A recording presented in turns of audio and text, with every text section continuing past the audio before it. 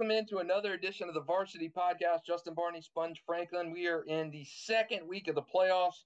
Sponge, we got a lot to cover from last week. A wild opening week of the playoffs, including a number one and a number two seed bounced in the opener. Sponge, what kind of took you by surprise last week? Well, obviously the number one seed, our number one local boys that we've been on all season, finally bit them in the butt. We've talked about how Jackson has been really good all year, been consistent, but kind of inconsistent at the same time. And they just kind of those ugly signs that we saw kind of peaking the last couple weeks kind of bit them, and they fell to a hot Riverside team, which we basically both said it going in. Should Jackson be concerned going into that game? And we are both like, yeah, I think there is cause for concern. And basically, Riverside took advantage of Jackson's inconsistencies on offense and got up. And Jackson they fought valiantly to get back in there and win it or send it to OT, but came up short. So that definitely was the biggest surprise, I'd say, for sure. Yeah, I think so too. And the struggles we saw in Jackson Riverside in the regular season game. Jackson won that game 6-2, and they probably could have easily lost that game. Riverside had a couple drop passes in the end zone. Just not a good finish for Jackson, and which is disappointing to say. You start 8-1, you're riding an 8-game winning streak, and you lose to First Coast in week 11, and then you lose you're only number one seed in the state to lose your opening round game. So a little bit of a disappointing finish for the Tigers. And just talking to Marty Lee last week, he came in the studio last Friday night, First Coast coach, and he said that injuries hurt Jackson late in the season, but I think coaches got a little bit of a vibe or a feel for what they were doing and how to best stop them. And First Coast stopped them in week 11 to get into the playoffs, and then Riverside, give Antoine Nicholas and the Generals credit. I mean, they came to play, and they've been, they were on life support in week 11. They needed to beat Ribault, which I didn't think they could, and they beat Ribault to get in there. And lo and behold, surprise in the first round of the playoffs too. So Antoine Nicholas got those guys believing, got them firing on all cylinders heading into that Reigns game this week. So big turnaround for the Generals. That definitely, we talked about them too as kind of getting their act together, kind of feeling themselves out. They've had, they won the first two games of the season, then they kind of hit a little bit of a stretch where they played some tougher teams, dropped some games, lost some games. They kind of just always kind of fought hard, and they had that stretch run there late in the year where I think they kind of found themselves in that when they, obviously we said last week, they played Trinity pretty tough, came on the losing end of that, but then I think they kind of like realize that they can kind of play with anybody if they kind of play their game. And that's kind of what they did in the last several games of the season. They're a little hot. They found themselves a little bit. So, I mean, you can't find a hotter team. Now, granted, I think Reigns kind of surprised us a little bit. Not necessarily huge surprise that they beat Ed White. I think the thing about Ed White was the fact that their quarterback has been out since week 6 or whatever it is, and they've kind of been limited to a one-dimensional thing. So I liked Ed White's running game, but I was surprised at how well Reigns kind of put a number on Ed White as well. So that to me is two hot teams going against each other, Reigns and Riverside. So that Yeah, should be a good one Friday night. agree. Yeah, it was a little bit of a surprise for me with Reigns. The Reigns has been up and down offensively. You know what you're going to get defensively with Reigns, but they were able to kind of hem in White and beat them, pretty easily in the Yeah. opening round of the state playoffs. I'd actually picked White in that game. Turns out it was a easy Reigns win, 34-22 Vikings. They really flipped that game towards the end of the first half. So let's go through our scores from last week. Let's stay in our Metro division. Game that was a little bit of a surprise to me. Seminole 30, Mandarin 28. The Mustangs battled in that game. I was at that game Yeah. until half. Seminole was winning that game 16-0, and a number one seed versus a number 8 seed. You're thinking, man, are going to get waxed in the game. They came back in the second half, starting with a kickoff return, and just kind of kept it from there. Next year to me is Mandarin's year. I think Tramel Jones is a junior, Jamie French is a junior. All the guys they got coming back, Antoine Belgrave Shorter. I mean, a lot of guys coming back for Toby Bullock in year 2. So I like Mandarin. Really, next year, I think this year was a little too early for him, but I like the resolve they showed. Seminole, of course, playing without a starting quarterback, so that was a little bit a little bit of I think kept that game a little bit closer than it should have. Um, we keep going down through our Metro Division. Tampa Bay Tech absolutely hammered Fletcher 34-3. Orlando Edgewater 57, First Coast 6. So a great story. The Bucks getting in the playoffs did not translate to a Week 1 win. Staying in region, in the Metro Division, Riverside 20, Jackson 13. We covered that. Bulls 38, Episcopal 6, Range 34, White 22. And our second surprise of the week, Orlando Bishop Moore 28, number 2 seed Bishop Kenny 7.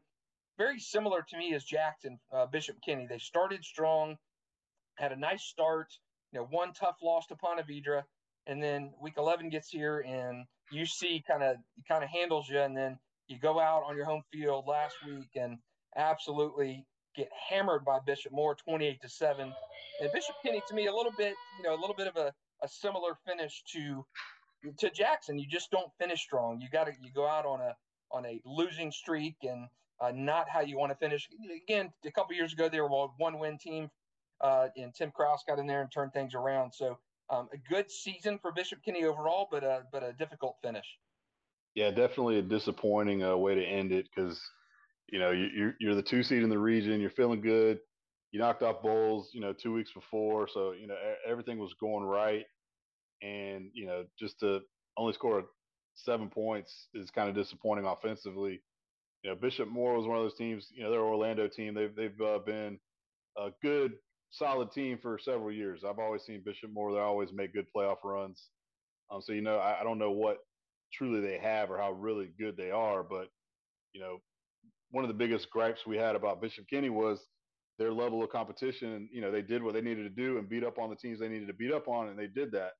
And then so you're like, okay, here comes Bowles at the end of the year. Bowles will smack them around, and but no, they got the win. They played a tough game. Got that monkey off their back, feeling good, and then they go into that UC game, final week of the season, like you say, get drubbed, and so it kind of just didn't translate the very next week, and you're early exit round, first round out of the playoffs, and it's kind of just a little disappointing for sure for Bishop Kenny. Disappointing, but again, overall a pretty good season. Kind of like Definitely. again, I liken that so. to kind of how Jackson finished. A disappointing finish for Jackson, but again, first district overall, title. Overall, good years. Yeah, first district title since 09 for Jackson, and a nice finish. But you got to get over that playoff hump if you're a team like a Jackson or a Bishop Kenny. So good overall seasons for those guys in the Metro Division. Switch to Suburban. Bartram Trail 50, Flagler Palm Coast 20. Palm Coast was actually up 14-0 in that game, and then the Bears just turned it on and coasted to the finish. Creekside 47, Navarre 20, so big win for the Knights. That sets up a nice rematch in round 2. Choctaw 42, St. Augustine 35. Disappointing game for the Jackets. They're 26 in the third quarter in that game and let that one get away. So disappointing finish for them. That hurt. Disappointing. Scambia 42, Middleburg 18. Good season for the Broncos after an 0-4 start. Just too much Pensacola on the road. Columbia 29, Lincoln 6. So the Tigers, one of our preseason teams to watch, Sponge, and they're starting to kind of crank things up when you need to. Heating up a little bit for sure. It's a good season for the Tigers. They've got a tough one this week. In Region 1-2S, Suwannee 39, Walton 15. Good win for the Bulldogs and Kyler Hall. Region 2-2S, Bradford.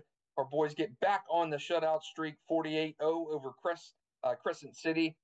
Baldwin 29, Palatka 12, Baker County 16, and Yulee 6. So that's our trek through the suburban class. And, not really any surprises there for me.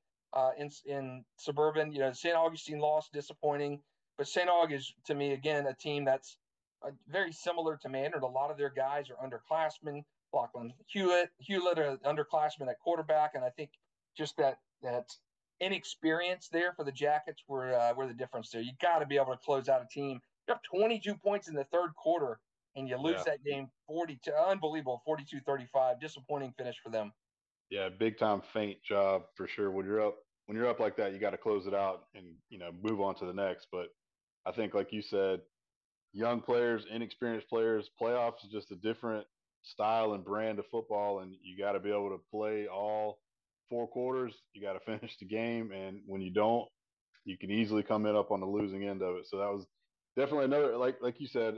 I think St. Augustine had some showed some nice signs this year, had some nice wins, played a pretty tough schedule, had some tough, losses where they played with some people that were pretty good. So, we'll see what they can do with those youngsters as they grow on for next year. No big surprise, like you said, anywhere else. Middleburg started off poor and then kind of won some games, got in the playoffs. But usually Escambia is always pretty tough. Like we said, Columbia, they're the team that I think is the wild card. They are definitely starting to heat up. They've got playmakers all across the board offensively, so they can score some points. Did a pretty good job defensively holding Lincoln to 6 points. So the tough part is I feel like Pine Forest has been Pine Forest in that region. They've been pretty good the last several years. So get to that game and then we'll see what happens. But other than that, like we said, I think everything else was pretty true to form. With Bradford winning big, we thought Baker would probably win, Baldwin. So it sets up for some nice round 2 matchups, I'd say for sure, though. Yeah, let's kind of turn the page to looking toward round 2, and we've got some guys who were not in action last week back in action this week. We'll get to those in a minute, but let's keep it in the Suburban Division. Creekside at Bartram Trail. That is a monster showdown in St. Johns County. Again, that game is always a regular season game between those two feels like a playoff game because again, the students know each other. There's history there. You're separated by about 4 miles on the road. Just a great natural rivalry, and that is not translated to the football field. So Bartram is 14-1 in those games against Creekside. Do the Knights have a chance in this game? We saw what happened in the regular season. They got absolutely taken apart by the Bears, and I do think that Bartram gets totally jacked for these games. Bartram's the big brother. Creekside's the little brother. You kind of have you've had that hammer lock on that series. Again, you're 14-1 against Creekside all time. This is really kind of a coming of age game for Creekside. Can you beat Bartram when it matters? Yeah, definitely got boat raced in the regular season. Bartram, I thought Creekside had a really good shot to kind of get into a shootout with them because that seems like the kind of game that Creekside is only going to be good for because their defense isn't that great, when it comes down to it. So I know that they basically get in those shootout type of games and hopefully that they can score enough points and generate some offense, which they've pretty much done all year. But when it comes to Bartram, they're just too, in my opinion, they're getting everything together on offense and defense. They're two-dimensional, and they're balling on all cylinders right now. So yes, Creekside has a shot because they're obviously going to be in the game, but they've got to generate some points and kind of get in that shootout game with Bartram Trail. So I do think Creekside, if all things considered, I do think they're probably a 2-touchdown underdog at this point at the minimum. I just think Bartram is just too good, and too. Bartram has a defense, and I think that's the tipping point in this game because Creekside has shown a propensity to not necessarily worry about defense as much because they have an offense that could score 50 a game or 60 if they need to. Yep. So I do think the tipping point is Bartram's defense. We saw that in the regular season game. So I just think Bartram has had too much in that series historically to lose a playoff game at home to Creekside. Yeah, no, they've like I say, they've owned them, and that's the biggest difference is when you compare the two teams. Yes, we know Creekside can score points. Yes, they've done that all year, but their defense has given up a ton of points to whereas Bartram's defense was early in the year, they kind of held the glue and dominated teams defensively. And then that offense has finally started clicking, and now they're basically putting both phases together pretty well, and they're scoring a lot of points and they're shutting teams down. So when you look at the X factors of who's going to do what better, Bartram's got the better defense. So yeah, I would definitely. I mean, Creekside's got a shot, but they got to score and get into a shootout, man. But I think Bartram's too much defensively. Yeah, I'm in agreement. Region 1-3S, Columbia, we mentioned them a minute ago. They're going to Escambia should they win this week. They're going to probably play at Pine Forest next week. So 2 panhandle trips and back-to-back weeks for Demetric Jackson and the Tigers. We touched on them a second ago, but I do think that Columbia is starting to hit kind of that ascension point of the season. We know weeks 1 and 2 were not that point for Columbia, but they only lost once the rest of the way. That was to Trinity Christian. So can Columbia go on the road to Escambia? Again, Central Time game and a difficult place to play anywhere in that panhandle. But again, I do think Columbia is making that trek at the end of the season much differently than it would have made that at the beginning of the season. Yeah, no, they've definitely, again, they're a team that's kind of got all their grinding their gears in the right direction, and they've, they've been a team that we just kind of like were miffed by because we're just like, man, this team should be a lot better than what they've shown so far. And I know they had a tough schedule and they played some really good teams, and they battled with some good teams. Like, they had a little bit of a shootout game with Trinity, and they've kind of just missed, and just like, you're like, man, how did they just win by this much versus whoever? And like, but they're finally starting to click, I think. And again, when you got playmakers who could take it to the house on any given play, you got a shot to make some magic happen in the playoffs. So definitely gonna be a tough road to hoe, but I like what Columbia's got. So I'm rooting for them. Let's see what they got. Region 1-2S and 2-2S, a good local flavor in this region. Suwannee hosts West Florida in Region 1-2S, and we've got Gainesville Eastside going to Bradford, Baker County at Baldwin, all local matchups there. So in Region 2-2S, so I have thought this was going to be a Bradford, either Baker or Bradford Baldwin regional final. I do think Bradford's the favorite there. I like Suwannee in that West Florida game, but we've really kind of about midseason kind of started seeing the wheels turn for Bradford, and you're stacking these shutouts back to back. You're getting your offense going. You smoke Denellen 44-0. You lose a Week 11 game to Suwannee, and then you got Baker County and Baldwin. I mean, Baldwin hammered Baker County in the regular season for the first time ever, and again, you lose Ed White in Week 11. You come back last week against Palatka, beat them pretty handily. How do you handle Baker County in the rematch if you're Baldwin?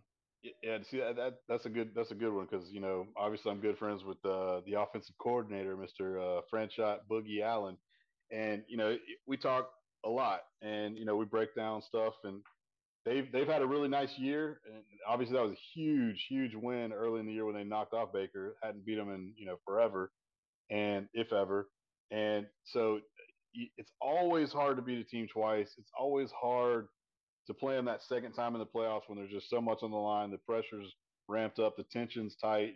So, uh, but he likes what he's got offensively. He likes what he's got going on with Baldwin, and they've been playing really good football as of late. Obviously, the Ed White loss at the end of the year, where just Ed White was just way more physical, had more cats, more dogs, and they kind of took it to him. So I think they learned a little bit of something from that game. They beat a Palatka team who kind of was reeling, like we said, in the last couple of weeks. Started off so hot and then kind of just fell off the face of the earth. And they did what they needed to do. So that rematch game is definitely going to be tough, but I think they can handle it. But I think Bradford is the king of that class, and I think that Bradford wins this weekend, and I think Bradford beats either Baldwin or Baker County next week. But I'm going for my Baldwin Indians, baby, to knock off Baker again. Yeah, again, I don't know how you do it twice in a season. Baldwin again never beat Baker County before, and you beat them 30-7 in a game that, again, I've said it when this happened before. Game wasn't even that close when it was 30-7. Yeah. I mean, Baldwin dominated that game. So Yeah. what Baker County team shows up to me is the big question. I think we know what Baldwin team is gonna show up. You got a good running quarterback. Defense has been good enough. So let's see what Baldwin's got. Tough to beat a Yeah. team twice in the season. I think we're going to see that next week with Trinity UC. I think we would have seen that with Bishop Kenny Bowles. I do think it's difficult to beat a team twice, no matter the level. And that Baker County Baldwin game sums that up perfectly. I do think Bradford, again, is the class of that region. And I do think Bradford will probably play for a state title this year. Dropping down to the games that were not played last week in the opening round, Trinity Christian and UC both had byes. Or really not buys because the rounds it's one round shorter in Region 1-1M. So Trinity will host Orlando Christian Prep and another Orlando team, First Academy, coming to University Christian. Weird scenario there because First Academy was actually the district champ, or excuse me, the district runner-up, and Orlando Christian Prep was the district champ. They actually drew a number 4 seed. They beat First Academy by, I believe, 27 points, something like that, 24 points. And somehow you get a worse game if you're OCP as opposed to First Academy. So OCP Trinity played last year in the playoffs. Trayon Webb's kind of kind of breakout game in a sense in those playoffs last year. Yeah, They that game needed was scary. That game they was scary. yeah, Trinity really needed Trayon last year to get in that game and win that game to send them on to the state championship game. And it was a tough game. OCP hung with Trinity that entire game. Trayon had, I believe, a 98 or 99-yard touchdown run to pull that game away. So you really saw just how dominant that Trinity running game was in crunch time. Colin Hurley wasn't having a particularly great game. And again, I think Colin Hurley healthy now. He looked good in week 11. Had another week off to heal. He's confidence in his receivers, and you know what you get in that running game. So I do think Trinity in this game against OCP will be far different than last year's 29-21 Trinity dogfight of a win. And UC hosting First Academy. I do like UC in that game. They really showed me a lot. Again, handling Bishop Kenny in week 11. UC 9-1, and we've said it probably since week 1. UC Trinity next week. It looks like we can circle that one on the calendar. Yeah, I think both TC and UC win big. I think they can name their score, and I think they roll this weekend. I don't think they have any trouble with either one of these two teams. Obviously, I didn't think that last year when they were playing OCP, but I definitely is a different Trinity team at this time where they're just way more multi-dimensional. Collins back healthy, slinging it around. Like you said, we know what we get from Darnell and Trayon, so they're toting the rock. Defensively, they're playing good, and obviously UC is playing really good ball too. And honestly, I think First Academy and OCP are not even in the same class with these guys. So I think they roll, and then we get a great Black Friday matchup, the rematch again at Trinity against University Christian next Friday. Yeah, I would be surprised if either of those teams lost. Not going to guarantee a win. I mean, I remember Trinity Christian losing to, I believe, Pensacola Catholic in round 1 years ago, like a 22-21 game when it was, I think Trinity was undefeated going into the playoffs and lost that game. And UC last year losing early on in the playoffs, which prevented a matchup against Trinity as well. So I do think it's tough to look ahead. I think that OCP game last year opened my eyes and said, hey, anything is possible. OCP was true. like a Sunshine State Conference team the year before, and Trinity Christian obviously needs no introduction in terms of high school football pedigree, and they gave Trinity everything it could handle last year. So, but again, I look at week 11, Trinity Christian, Quincy Monroe, and Trinity was up on Monroe 35-0 in the opening quarter. And again, Monroe was a team last year that pressed Trinity a little bit in the playoffs, and it was not even close this year. So I do think we'll get a better version of Trinity in this postseason. And then in Region 3-1R, the rural division, we've got Madison County at Union County and Lafayette at Hilliard. It's tough to say those local teams in the rural county. I mean, Union County, we know what they've done this year. They beat Columbia early on in the season. Madison County, always a juggernaut in the playoffs. They hammered Fort White last week. And Hilliard, hosting Lafayette, Hilliard was off last week. They're 8-2. Good season for the Red Flashes under a new coach, Mr. Cox, out there in Nassau County. So we'll see if Hilliard can set up a matchup against either Madison or Union. Who do you like in those games there, Sponge?